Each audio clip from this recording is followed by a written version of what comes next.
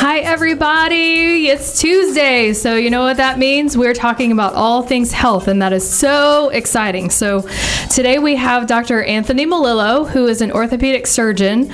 So we're going to be talking about, we've got this like fabulous new robot, and I'm so excited to talk to you about that. We're going to talk about knees, total knee replacements, and ACLs. We're going to talk about hips, and we're going to talk about you, everything that makes you Dr. Melillo. And if there's anybody that comes on Facebook that has any questions along the way, we will absolutely answer those. So you guys, if you're watching live, make sure you ask your questions. We will answer them too. Just to let you know, if you're watching on Facebook, who else is in the room? So we have Kara McAfee. She's the physician liaison for Houston Physicians Hospital. And Angela works in Dr. Melillo's office. So she's like hanging out back there, and she's like, I'm not going to say anything. So we'll see. You are welcome to come and talk if you'd like to. So today is all about orthopedics. So Dr. Melillo, why don't we tell everybody a little bit about yourself, what got you into orthopedics, and what makes you an awesome orthopedic surgeon? Well, thank you for having me. Well, I actually became an orthopedic surgeon because I used to work in orthopedic tech in a hospital when I was young. I was about 20 years old. I was basically helping the people with broken hips around the place. I met this real nice doctor who had just left the Air Force, and he kind of put me under my wing, and he said, you'd make a good orthopedic surgeon. And at that time I was studying to be a lawyer, so Oh, wow. Yes. All right. So made a few changes after talking to him and working with him for a summer, and I actually went to the same medical school he did, which is the Medical College of Wisconsin in Milwaukee. And my first time I did orthopedics, I knew that was going to be it. I went to school to become an orthopedic surgeon. Every course I went into, I wanted to become that. My last course was orthopedics, and I stayed there. It was the best choice I made. Orthopedics is a wonderful field. We get to work on little kids all the way up to older people, and pretty much the whole body. Awesome. I've been in Houston now, clearly since 1996. Originally from New Jersey. I moved out into New Mexico, and believe it or not, just stayed for 2 years in college there at New Mexico State. Yeah. Then I got accepted to Medical College of Wisconsin in Milwaukee, 4 years there. Burr's right. The good news is it's so cold you have to study. That is so funny. I did very well. You eat cheese and study, right? and drink beer and water. Oh, yes. And root for the Brewers. Then I was lucky enough, I got a scholarship through medical school through the Navy, and then I spent 9 wonderful years in San Diego, studied in San Diego at the Naval Hospital on a ship for 2 years, and then went back and did 4 years of orthopedics in the Navy. Wow. And then I got reintroduced to Texas. I was a general orthopedic surgeon down in Corpus Christi for 2 years. It was excellent, and I knew I wanted to stay in Texas, but I wasn't ready to go to private practice then. When I left the Navy, I went up to Boston, and I did a fellowship in joint replacement at Mass General Hospital. Oh, I love Mass Gen. Great place. Awesome. Then finally went down to Mississippi and did a fellowship in shoulders and sports medicine in Jackson, and then I came here in 96. So you know what you're doing. I hope so. And thank you for your service, by the way.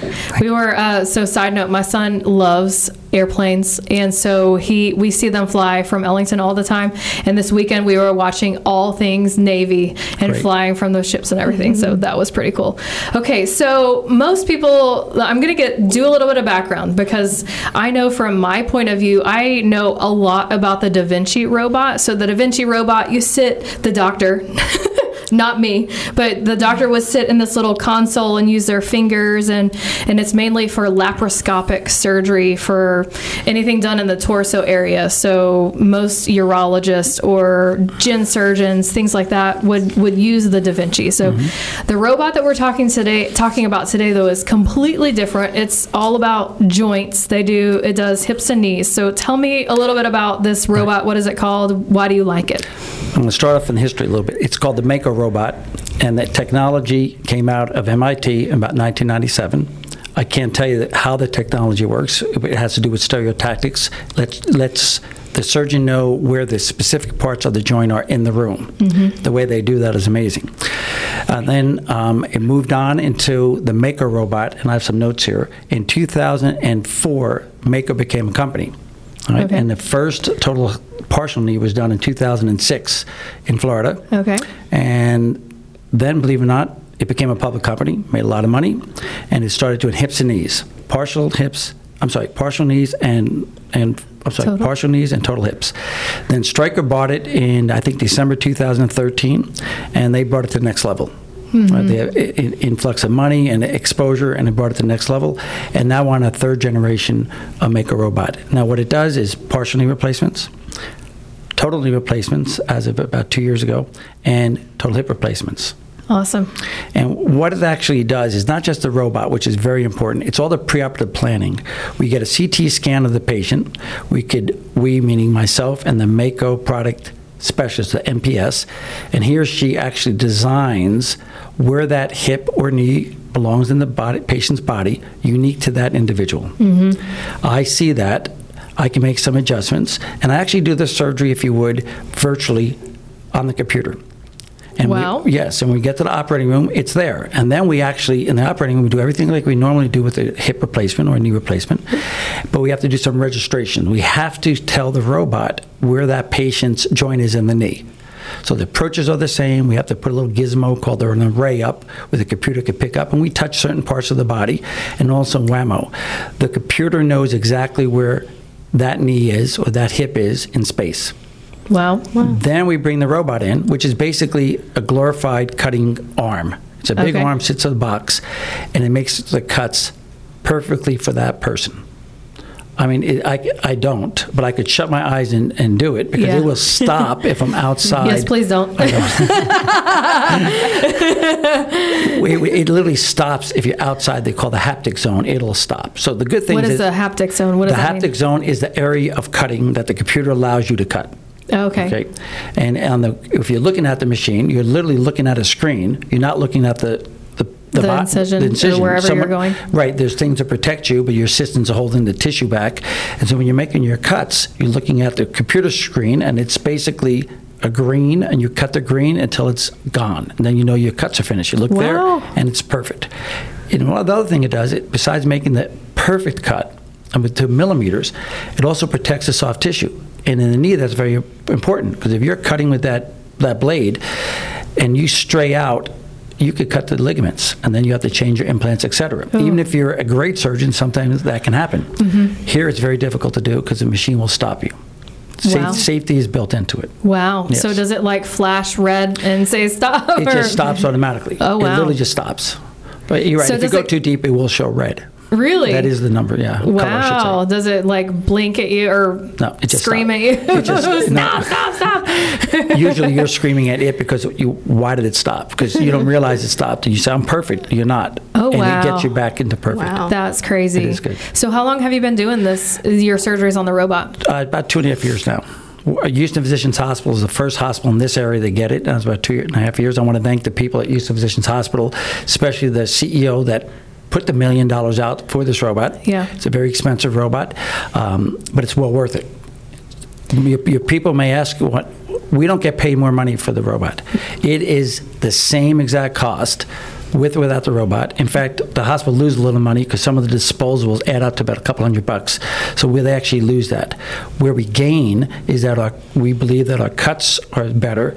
The patients have less pain. They're in and out of the hospital quicker. So we gain in that end. The outcomes are better, you would say? So far it is. Now, again, we don't have 20 years of data yet, but the short-term data shows our outcomes are better and complication rates are less.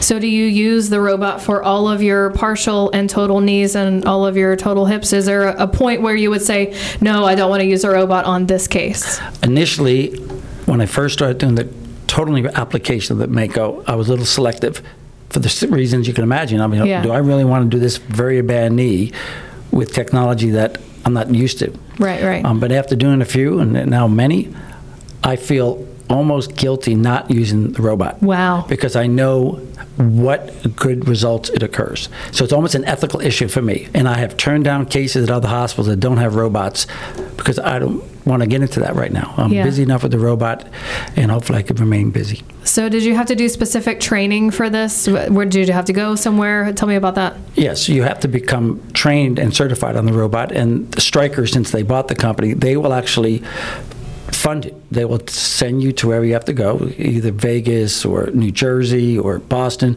and they will train you. They train you on cadavers. and you have to demonstrate proficiency in it. Then you come back, and usually you get met with someone in the area who knows how to do it, and they'll come help you in the operating room the first couple times, make sure you know what's going on, and then you're certified. And I was lucky enough that last week I was invited up to Boston to a championships meeting. Ooh. Yes, it was like a competition on the robot. It was actually fun times. It's what they call the 60 doctors in the country that are early adopters, the ones that are doing more cases. Only about 1% of all total joints are being done with the robot at this point. Wow. Worldwide, it's about 10%, a lot more in Europe, and in Australia, it's very popular in Australia, and in Italy, and in Germany, and it's going to get more and more popular in the United States as Stryker brings it to market more, and people see the results. Right. Are you the only physician using the robot right now in this area? I am not. We have one or two, at least two other very talented surgeons in my hospital that do it there. They're excellent. In fact, when we first started, one of them and myself, Dr. Laura Torres, she and I did cases together. You get confidence with each other. We bounce things around all the time with each other, and she's a very competent surgeon. And the other one is Dr. Copeland. She's just starting, but she's also excellent in that. And I think there might be one or two. Dr. Vanderwey now does it. I even think Dr. Schauder may be doing it. Oh, cool. So we're getting more and more adopters. But the only hospital that has it in the Clear Lake area is Houston Physicians Hospital? That's correct. Awesome. Well, that's why I never knew about it then. I'm like, there's a different robot than the Da Vinci. I had no idea. It was completely crazy. And that's awesome. So, is there any time that someone would need a robot versus open? Any other time? No, I don't think it's a choice between open versus robot, because robotic surgery is open. I mean, the incision is identical. It's totally identical. It's just the method of what you're doing preoperatively, and even in the intra-op is different. I don't want to get too technical, but when you're the older way, which is very valid, and I wouldn't put it past anyone who has it done that way, your surgeon has to make certain cuts. We call it gaps, certain gaps, to make them balanced so everything works well. The robot helps you do it in real time. So when I actually push or pull on your knee, based on what we think we have preoperatively, it'll tell me what the gaps are. Then we can make some adjustments to your knee and make that cut. And then we know that cut is going to be there. Awesome. It is good. So did you win the championship? No. Oh, next time. Yeah, well. Next time. Totally. All right. So we're going to have to go to break, which is crazy. When we come back, we are going to talk about all things knees. So, hey, Candace. Hey, Jose. If you guys have questions about knees, ACLs, total knee replacements, anything that Dr. Melillo could answer that you have questions for knees, you guys post those and we will answer those when we come back. Oh, hey. How you doing? What's up, girl? We're back. Welcome back to Your Health Matters with Abby Lee. If you'd like to be a guest on the show, contact us at vinyldraftradio.com. This is Your Health Matters with Abby Lee. Hi, everybody. Welcome back. My name is Abby Lee. We are live for Your Health Matters with Dr. Anthony Melillo, and we also have Kara McAfee here. So now we're going to talk all about knees, and I'm super excited because I'm going to pick on my mom for a minute, and I don't know if she's watching on Facebook right now, but okay, so I'm going to give you a little bit of background, and then I'm going to ask the question, which I probably already know the answer to, but she's just like that. So my mom's side of the family has all had knee problems. Her sister has had both knees replaced, and she is convinced that if she goes to see an orthopedic doctor, she's going to go out with orders for surgery the next day. No, they do conservative treatment first. But anyway, is there any point when someone comes into your office and they're like, oh my gosh, my knee hurts. This is what's been going on. It's been hurting me for years and years, and I've just been putting it off, and where you're like, no, we really should go into surgery. Do you ever have a moment like that? Of course, but that's not routine. Normal? We do have a couple of people come in where they're so advanced, the only thing realistically to do is a knee replacement, hip replacement, shoulder replacement, if you're talking about arthritis. Most people come in with knee pain. and they say my knee hurts for different reasons. So we get a history, we take some x-rays, we examine, and then I'm a fairly conservative doctor. I like to do non-operative treatment. I believe in physical therapy. I believe in weight loss. I believe in non-operative things such as anti-inflammatory medicines. We also have a list of natural homeopathic medicine that may work, such as turmeric and cinnamon, etc. But for the most part, we want to start off non-operative for a couple of reasons. One, I want the patient to know me, and I want to get to know them, because not everyone who comes to my office wants me to operate them, and vice versa. Some people, I say, I'm not sure I want to really operate on this person. I may not be the right doctor for that person. So it's a little bit of we're feeling each other out, and we want also treating them for non-operative stuff first. So what's the most common diagnosis you see for knee problems in your office? Knee pain. Sometimes. What's the underlying cause, I guess? Well, sorry, bad question. A lot of times we don't know what it's causing it. We just don't. A lot of it's just biomechanical, especially in younger kids. Young kids come in with knee pain, we examine them, and they're just at that awkward age where they're doing a lot of things, and their body's not prepared to do it. Their bones are grown, the muscles haven't caught up, hormones haven't caught up. So we want to get them into the physical therapist, strengthen the legs, get their core muscle strengthening going, get the way they walk better, the way they jump better, the way they exercise better. And majority of those children, soon to be young adults, they grow through their knee pain.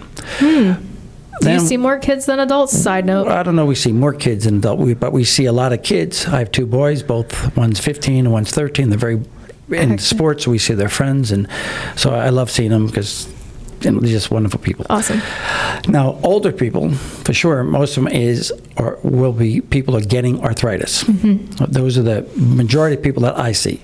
We also see sports injuries, people that hurt their knees. They tear the meniscus or the menisci, if there's two of them. They tear the ACL, which is the ligament in the knee, sometimes the posterior cruciate ligament, the PCL. Dislocate the patella, which is the kneecap. Sometimes we see people tear the patella off, quads off, yes, traumatic things like that. Yeah, from car accidents or something like that. Or just falling down the stairs. Those people need operations, the ones that have torn ligaments, etc. Oh my gosh. All right. So say someone comes in with arthritis in their knee. What are the signs and symptoms that they're complaining about? Number one is going to be pain. It's always pain. If they don't have any pain and I see an arthritic knee, I'm not going to replace the knee. I'm not going to operate the knee because we're there to get pain out and function improved. Number two is going to be a dysfunction. They're going to say, I can't do this, I can't do that. Usually it's classic is early morning stiffness. We have to sitting for long periods of time. When they get up, they have pain. Or in Texas, they go on long car rides, they start having pain. They have to get up and move it because that joint doesn't move. Everything kind of contracts. It's stiff. And they start hurting, yes. Wow. Okay, so for someone who comes in with arthritis in their knee, what are the treatment options that you normally do? Well, it depends turmeric and cinnamon? Sometimes, yes, sure. If it's mild arthritis, we get them into a physical therapy program. If the heavy has some weight loss, please understand 7 times your body weight goes across your knee every time you stand up.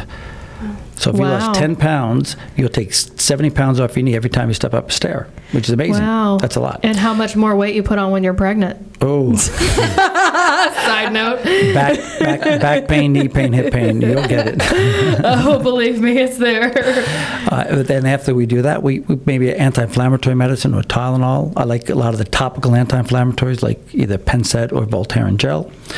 And then if that doesn't work, then we could go in if they're inflamed, if they have inflammation fluid on the knee. Sometimes we'll do an occasional steroid injection.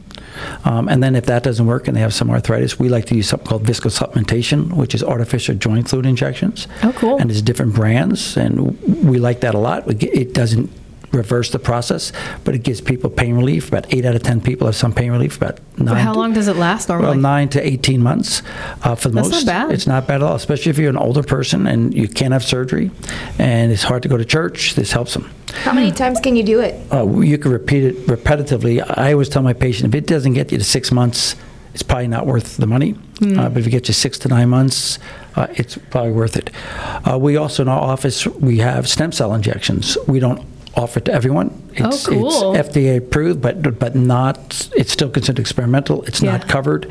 So I only tell patients about it in the last resort and tell them if they want to try it. We've had some reasonably good outcomes on that. But ours are amniotic stem cells, and we charge a very low rate, very little over what we pay for it, because I feel again, I think it's unethical to charge $4,000 or $5,000 that some clinics are selling was charging in this area, because it's still experimental. So we shouldn't be doing this to our patients.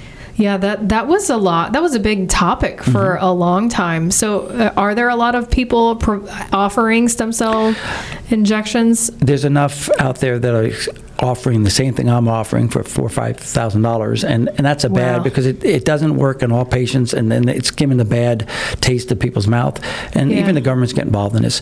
The biggest thing to do is it's experimental. I tell my patients, let them know, and then we move on. Do you use it in surgery? We have used it in surgery, yes. Yes, we will. When why would you use it in surgery? I had it done when I had my rotator cuff fixed. The surgeon who did my shoulder put stem cells in, and it helps to heal. For the recovery? Yes. I've also had it in my back. I have an arthritic back. Had 3 injections over about 5 years, 6 years, and it has helped. I find that stem cells give a very quick anti-inflammatory response. It gets inflammation down very quickly. And then if there's restorative processes, we find with time. So is there an age limit on who gets the stem cells? Probably not an age limit. I'd be a little hesitant about using anyone below 18, because I'm sure the FDA didn't test it out in pediatrics. Oh, okay. So talking about pediatrics, when they come in with knee pain, what are your treatment options? Is it something similar, or? Well, like I said earlier, majority of kids that come in, it's either going to be mechanical patellofemoral pain syndrome, what we discussed, biomechanical issues, or something called Osgood-Schlatters, which is the little area in the front of your knee where the patellus attaches. That gets inflamed. Both my boys had it, and one still has it. That's from jumping and being athletic. We tell them to rest, to put ice on it, Motrin or Advil. Those are probably the two. And then some of the younger ladies, more than men or boys, we see a lot of subluxing kneecaps. They slide in and out. So again, that's a physical therapy issue. Sounds like it would look and be very painful. It would be, especially if you're a gymnast, yes. Oh, do you see a lot of gymnasts that have that issue? Well, no, but we see enough gymnasts that have had the issue. Wow, interesting. I wonder how that happens.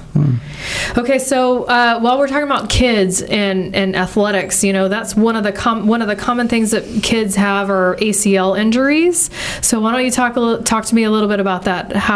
What are the signs and symptoms that they come in with when it's torn versus just pulled? Sure. Or I don't know. Well, when we talk about kids, let's if you're a younger child, below 10, if you have an ACL injury, that's rare. We do see it, but it's rare. Usually that happens where they pull the bone and the ligament off together. So all we have to do usually is either do nothing if it's not completely displaced, or go in and put a screw, put the bone back to the other bone, and it scars in and heals. That's the best one. That's not that common. The more frequent are the teenagers or early adults that tear their knees up, either football, soccer, volleyball, basketball, and they actually tear the ligament. The ligament itself disrupts mid-substance.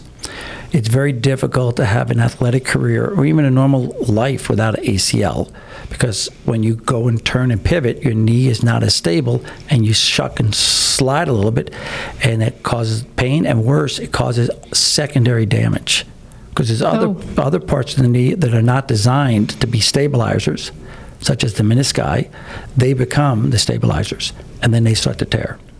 So if a kid tears their ACL, are they completely can't walk on it, or it just hurts really bad? Well, initially, there's two types of presentations. Either they tear it really badly and their whole knee is inflamed, and that's an obvious. They come in and their whole knee looks horrible. You examine them, you can see it's out. You get an MRI and you see a lot of damage. The other ones are the more dangerous ones, I think, and those are the subtle ones. People who just twist their knee, they really don't have any issues. They just have a little pain for a couple of days. They don't realize they tore their ACL, and then they go on about their life, and then they have a secondary injury down the line. And that's the one I worry about, because that secondary injury is pretty beat. They really tear up a lot of other things, and they don't even know they have an ACL. And we see that often. We call that a chronic or delayed presentation. So do you see that when they're more in their 20s, if they've torn it in their teenage years, or? We would see it sometime after the first injury. I don't think it's an age-related. It has to do with in my opinion, a lot of their people have very tight knees to begin with. Some people have loose knees. People have tight knees, they could tear their ACL. You won't know that because they're still tight on exam. And some of the symptoms are so isolated they don't get picked up. Okay. Interesting. So talk to me about the partial knee arthroplasty. Did I even say that right? You said it right. So I was doing a little bit of research, but what is that and why would you do that? that's a great question. Prior to the robot, I never did them. Really? They were too hard. Wow.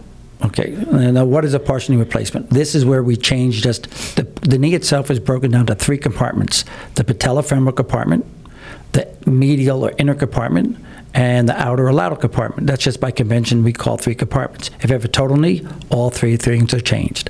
A partial, 1 or 2 of those are changed. The classic one is the medial, the inner side, and that's a classic history is that someone who's had a meniscectomy done before, part of the meniscus was taken out, say they're 20, and now they come in their 30s or 40s, and now they've developed post-meniscectomy arthritis. They get bad arthritis, but it's only that one joint, the inside portion.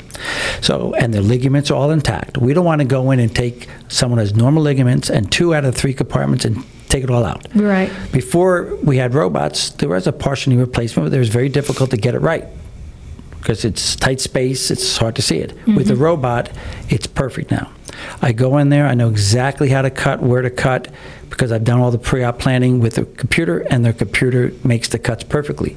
And since we had the robot, I've done a bunch of them now for the last 2.5 years. One of my favorite operations, the patients love it. They're back quicker, and the knee feels more natural because we have not damaged or touched any of the ligaments, which we do in the total knee. We do sacrifice 1 or 2 of the sentinel ligaments. Wow, interesting. Yes. All right, so we're going to actually have to take a break, and I think I have a couple more questions on knees, so we'll come back and talk a little bit more about knees and follow up with hips, and then we just have so much more to talk about. So it is not time for a break yet, Tegan, but it is. So we'll finish our conversation on knees and talk a little bit more about hips when we come back.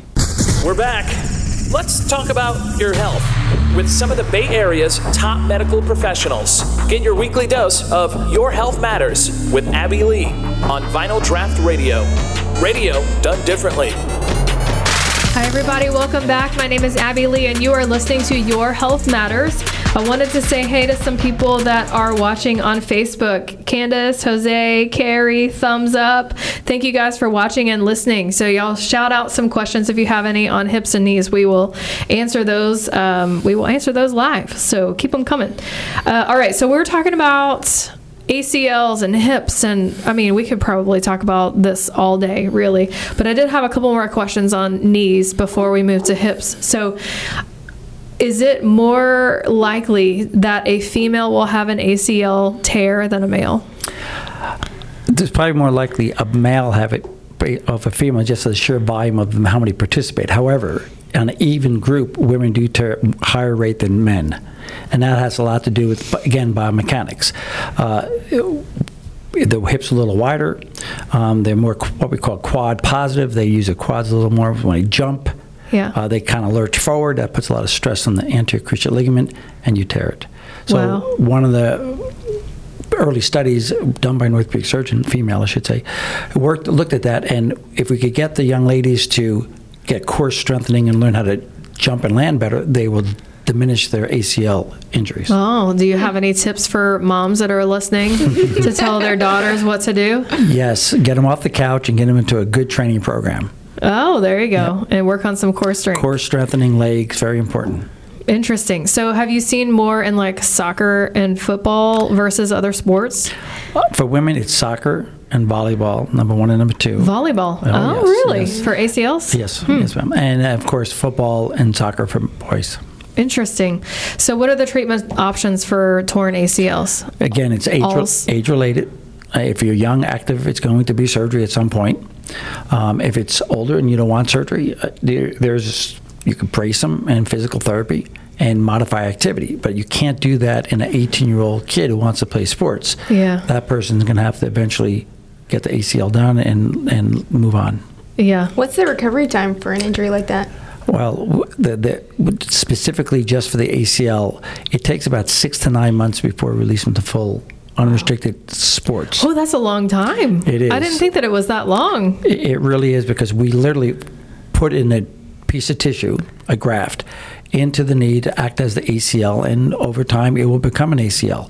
So the first 3 to 6 months, a lot of biology is going on, and you're just rehabbing the leg to get it stronger, and you're protecting it. And then when they're at 6 months, a lot of things are looking great, but there's a lot of things like proprioception, which is where your knee is in space. That takes a year or two. That's why you see a lot of professional athletes, they say their knee doesn't feel the same or right until a year or two after they have it done. And I think that has a lot to do with the fact that their mind-knee connections are getting back to where they should be. Wow, that's a long time. Yeah. That seems like, but it makes sense. Where do you normally graft from?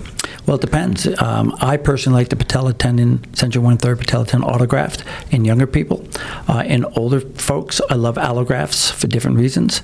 I'm not a big hamstring person, especially in younger people, personally, because I find that the studies show that many of them, almost 20%, will stretch out by the time they're 20, 21 if they get them in at 16, 17. So I'd rather not do that surgery. But some of my colleagues do that and do it very well, and they have a different experience. Okay. All right. So let's talk about hips now. Mm-hmm. So I have this feeling that most people think that a hip replacement is all for people who are like in their 90s. But I'm thinking that it's not. What's the youngest person that you've done a hip replacement on? I think we discussed this before the show. The youngest was in their late 30s, though I have patients of mine who I've sent to other places had them done in their 20s and even younger. If you have a very bad congenital hip, meaning it's completely displaced from either or dysplastic from either birth or from infection, well, there are people that get hip replacements at a younger age. Now, there's only so much time a hip replacement is good for, so the earlier you put it in, the more likely you're going to have to revise that or do it again. How long do they... Go ahead. How long does it last? It's a great question. I tell my patients a very good hip replacement done with all the metals and ceramics that we use now should last about 25 years, sometimes 30 years. That's awesome. Wow. But it depends on age related. Younger people last shorter because they're more active. Yeah, they're doing a lot more stuff on it. Okay, so what kinds of signs and symptoms does a person have when they would need a hip replacement? Well, I'll tell you what they should come in with. They should come in with groin pain in the groin and down the thigh. That's the classic signs of hip pain, hip arthritis. Or if they come and say their back hurts, it's probably not the hip. We examine it. Sometimes it could be knee pain. There's about 5 to 10% of people come in knee pain. When I examine the knee, it's normal, but the hip is not, and it's referred paid down there. That's interesting. And I never thought it would be pain in the groin and in the quad. That is so interesting. So does it hurt them to do activities of daily life? Yes, usually the big thing. In Texas, we don't do a lot of stairs, but if you live in a lot of places with stairs, they go up one stair at a time. Usually go up with the good leg and down with the bad leg. They usually can't push out of a chair without using the handrails because they don't have enough power because of pain. But most of it, they have leg pain, i.e. groin pain, either at night when they're sleeping or when they're walking. And it wakes them up? A lot of times it does. So do you see a lot of these people limping, like walking funny too? We see that a lot. In fact, now that I've done this for so many years, a lot of times I sit down and I could look at people and say, that's what's wrong with him or her, etc. Wow. Yeah. Before you even walk into my patient I'm talking about when I'm out and about just having dinner. Like at HEB? Exactly right. Do you stop them and say, hey, I can fix that for you? Very, very tempted, but I don't. If you need someone, my office is right down the street. So if they wait to come in, what other things could they damage in their body? Well, that's a great question. I think when people have a bad hip, a lot of times they are coming in with knee pain or back pain because they're not thinking the hip is bothering them, and they have referred pain in other areas because other things start to compensate. Lower back for sure, the knee. And there's another thing we see, which is younger people, which we'll just throw out, is some of the younger people, they come in with something called avascular necrosis, which is cell death to the hip. They don't even know it. They just have this pain. And we get this X-ray or an MRI, and we see that the blood supply to the head of the femur has died or is dying. Oh, my Lord. And that's a lot of people who get hip replacements. There's different classifications of AVN. A number one cause of that is, believe it or not, too much drink of alcohol, too much steroid use, trauma, sickle cell. There's a list of 10 different things that can cause it. What's the age range for someone that would have that? It could be wide open. When I was in the Navy, we had a young man come in, and he was probably about 28, and unfortunately he had a reaction to some medicine. They gave him steroids, And boom, he got AVN of both hips and knees and shoulders, all 4 joints, 28 years old. Oh, my God. So did he have to get replacements and all? He had to get new hips and new shoulders. The knees we worked on until he got a little older and he got it. But that's very rare. But yes, Bionic man now? It's unfortunate, yes. That's interesting. That was the rarest case I had in my life, my professional career. Wow. So is there a general age range that you're doing hip replacements on? That's a great question. When I was going to medical school, if we had people in their 40s that had bad hips, we could pretty much say it was from from something in childhood, either born with bad hips, they got something called Perthes disease as a child, where in a 6 or 7 where the hips didn't develop well, bad blood supply. Some kids have what we call slipped capital femoral epiphysis, where the growth plates of the hips slides, usually about 14, 15 years old. And then, of course, we think about avascular necrosis. Now, those are people in the 40s, sometimes trauma. Then we get to the 50s and 60s. A lot of that has to do with genetics, maybe a small slip.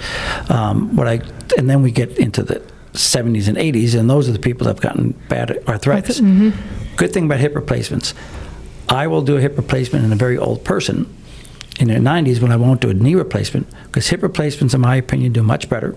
They're easy to recover from, and the patients love it. Almost 95% of all people who have hip replacements rated as good to excellent, and only 85% of people have knee replacements rate that as good as excellent. So why? I think it has to do with the hip is not as a complex joint as the knee is. It doesn't have the same weight bearing. It's only 3 times your body weight goes across your hip and 7 times your knee. And I think that the knees are really hard to rehab. There's a lot more cutting. The 2 big bones, 2 biggest bones of your body. Hip is a small bone for the most part. Interesting. So at what point does someone come in your office and you're like, hey, we really should do a hip replacement? When they can't, 2 things. If they have really bad disease in X-ray, where if we don't do it in a reasonable time, we're losing a lot of bone, because then it makes it'll get worse and worse. And the surgery gets harder for the patient and for the surgeon. Or if they just have pain and they just can't get over it with some anti-inflammatory medicines, weight loss, all the things we discussed. So can someone prevent needing a hip replacement? Some people can. I feel like that's yeah. How? This is not just hip replacements, but knee replacements as well. Well, certainly knees. Weight has a lot to do with it. We're seeing an influx or increase of total joints, especially the knees, and not because of only arthritis. It's because people are sedentary, they're putting too much weight on, and they're damaging those knees early on. Okay, so the best advice I'd have is get to what I consider a normal weight for your height, within that range. Keep yourself active. Don't abuse your body. I mean, you have to play sports, but don't abuse it. Right. Okay. And those are number 1, 2, and 3. If you're genetically predisposed to have bad arthritis, you're going to have it. Yay. That's right. That's me. Well, future patient right here. Possibly so. What about supplements? Like Bioflex or glucosamine chondroitin? Good question. I always tell my patients that the limited studies out there show about 1/3 of people do benefit. What third, we don't know. So I tell them to try it. Let them go for a couple of months. If you're not sure, stop it. And if knee pain comes back, go back on. If it doesn't, save your money. Yeah. We talked earlier about turmeric and cinnamon as fish oil. These are things that have been shown in literature to help some. Not everyone. Now, I personally take cinnamon. It's not the regular cinnamon. It has to be Ceylon cinnamon, which is only 15% of cinnamon. You have to buy it specially, but it's out there. Turmeric. And I take fish oil. Fish oil is very good for your heart, it's good for your muscles, and it's very good for your joints. Awesome. Okay. And your heart, yep. And your heart. There you go. Key. Check that out. All right. So we're actually out of time again. So we're going to talk about you a little bit when we come back. I'm interested to hear a little bit more of your background and all of that we didn't talk about earlier. So you guys stay tuned. We'll be right back. Hi, everybody. Welcome back. I am Abby Lee with Your Health Matters, and this is actually one of my favorite segments of the show. It really is, because we get to know you and what makes you you. It's just fun because we talk about all things. What are your hobbies and all of that. People get to know you, and that really means a lot, because if someone is actually having hip or knee pain and they're contemplating on where to go, and they're like, oh my gosh, I went to the same school. I have to go and see this guy. So anyway, Before we talk about you, though, I want to talk about the exercise and knees thing, because when we were on break, we were talking about the best exercises for knees, and you were talking about marathon runners and recreational runners, and that can be controversial around the running community too. So let's talk a little bit about that on the air so other people can hear it too. Sure. What I had mentioned was that there's been studies between recreational runners and marathon runners, see if either one of them have a higher risk of total knee replacements, and they don't. They have equal amount. So we don't know if running helps or hurts when it comes to joints. My personal belief is if you're fit, you can run. If you're not very fit, I'd rather you do other things to take the load off the knees, such as cycling, swimming. Those are my number 1 and number 2 activities. And then the gliders in the gym, treadmills, and then run. Run would be my last thing. Now, if you're a runner and you're fit to run, then go for it. Make sure most runners know that. Your shoes have to be well padded. In Houston, we have concrete and hard grounds. The ground reactive force goes right through into your knees and your hips and your back. Yep. I used to run a lot. I have an arthritic back. I don't run as much because it hurts my back too much. So I do other things. Yeah. In our family, usually if our knees start hurting when we're running, it's time for new shoes. Exactly. Yay, I get to go shopping, more shoes. So tell me a little bit about yourself. I mean, we know that you were in the Navy, so what else didn't you tell us? Oh, so much. First, I'm happily married to a wonderful woman named Erin Gamble, Melillo. She's a physical therapist, and we met in Mass General Hospital. That was excellent. I have 2 boys, one Christian, who's at Lutheran South Academy. He's just finished his freshman year, made the honor roll, and varsity leader in baseball, and so I'm very happy for him. And another son, Alexander. Yay. We both have Alexanders. And he's also at Lutheran South Academy. He's going to 8th grade, and he also made the National Honor Society, Junior Honor Society, smart boy. Yay. And plays basketball. That's his passion, in baseball. He's right now in Pine Cove out in Sealy area for a week. So it's a little quiet around the house with no Fortnite, which is wonderful. You're enjoying it. Oh, yes. I have 3 wonderful dogs, golden doodles. I love those. Are they big or small? Big ones. So we have Valentino, who's Tino. We have Romeo, who's Romeo. And Giovanni, we call Gio. So 3 Italian dogs. That's so funny. I love that. Wonderful dogs. So are you Italian? I am. Oh, so are you like pasta every night Italian? No.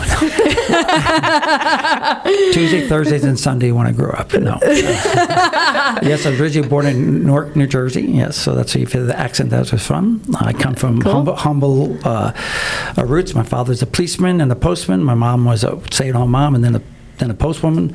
And I have brothers and sisters. I have a brother who's older than I am, who's successful. I have a brother who's just 9 years ago finished. He's 32 years in the Marine Corps as a colonel. Wow. And I have a sister who is an MBA and engineer, who has 5 children. Another sister who's has 3 boys and is a lawyer. So we come from we come from family that we had to study, and we made the best of it. Yeah, absolutely.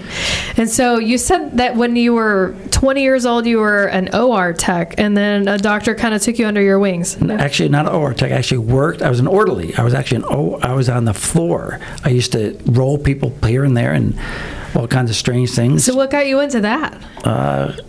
Necessity. Okay. I needed a job that it was after work. I mean, after school, I should say. Yeah. And school finished in college about 4 o'clock, and so they had a 4 to 11 shift. So I did that on Friday, Saturday, and Sundays, and that's how I got into it. So it actually turned out to be pretty good.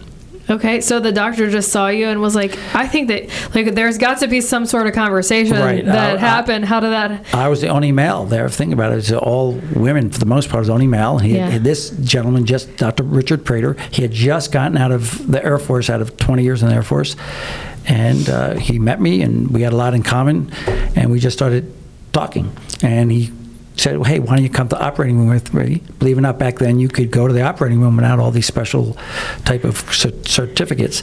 And first case I did was a rotator cuff with him, just scrubbed in. It was wonderful. And that got me interested in orthopedics.